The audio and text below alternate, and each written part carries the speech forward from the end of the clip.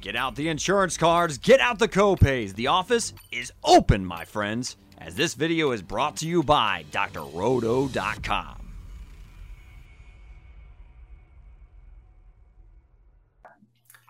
Hey there, everybody. It's Dr. Roto along with Coach Al White, and we're talking about NFL rookie running backs. And there's a guy in Buffalo, James Cook, another Georgia Bulldog. So the Bills, Al, they weren't able to sign J.D. McKissic. They have Devin Singletary, who looked tremendous last year. They draft Cook. So my question to you is this: did they bring in Cook to be the J.D. McKissic? Or did they bring in Cook to supplant Singletary and say, hey, you're our guy? I think more of the McKissic role. He was a really good pass catcher for Georgia. Just actually kind of almost elite hands for running backs, like really good hands for a running back.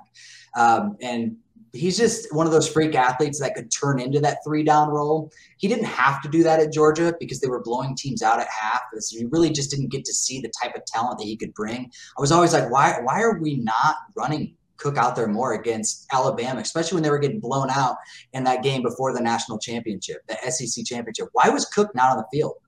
And then when he did, he had that 40-yard touchdown reception. And it's like, okay, here we go. Put him back in. So this is what I want to see, is just get the guy on the field, and we'll have a lot more to say about him in week 4. But I think Devin Singletary kind of cemented his job there at the end of the year. He played really well for Buffalo. I just think they wanted somebody to come in and be a little bit change of pace in Buffalo. And I love the pick. I think it was really wise of Buffalo to go grab him. I do have a question for you, though. Brian Daboll is an offensive genius, but he's not there anymore. Ken Dorsey is now the offensive coordinator.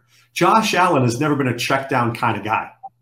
James Cook is going to have to be a check down player unless they're throwing him balls out of the backfield. Do you think that they will be able to set up enough plays for him to be successful? From a fantasy standpoint, not worth it. No.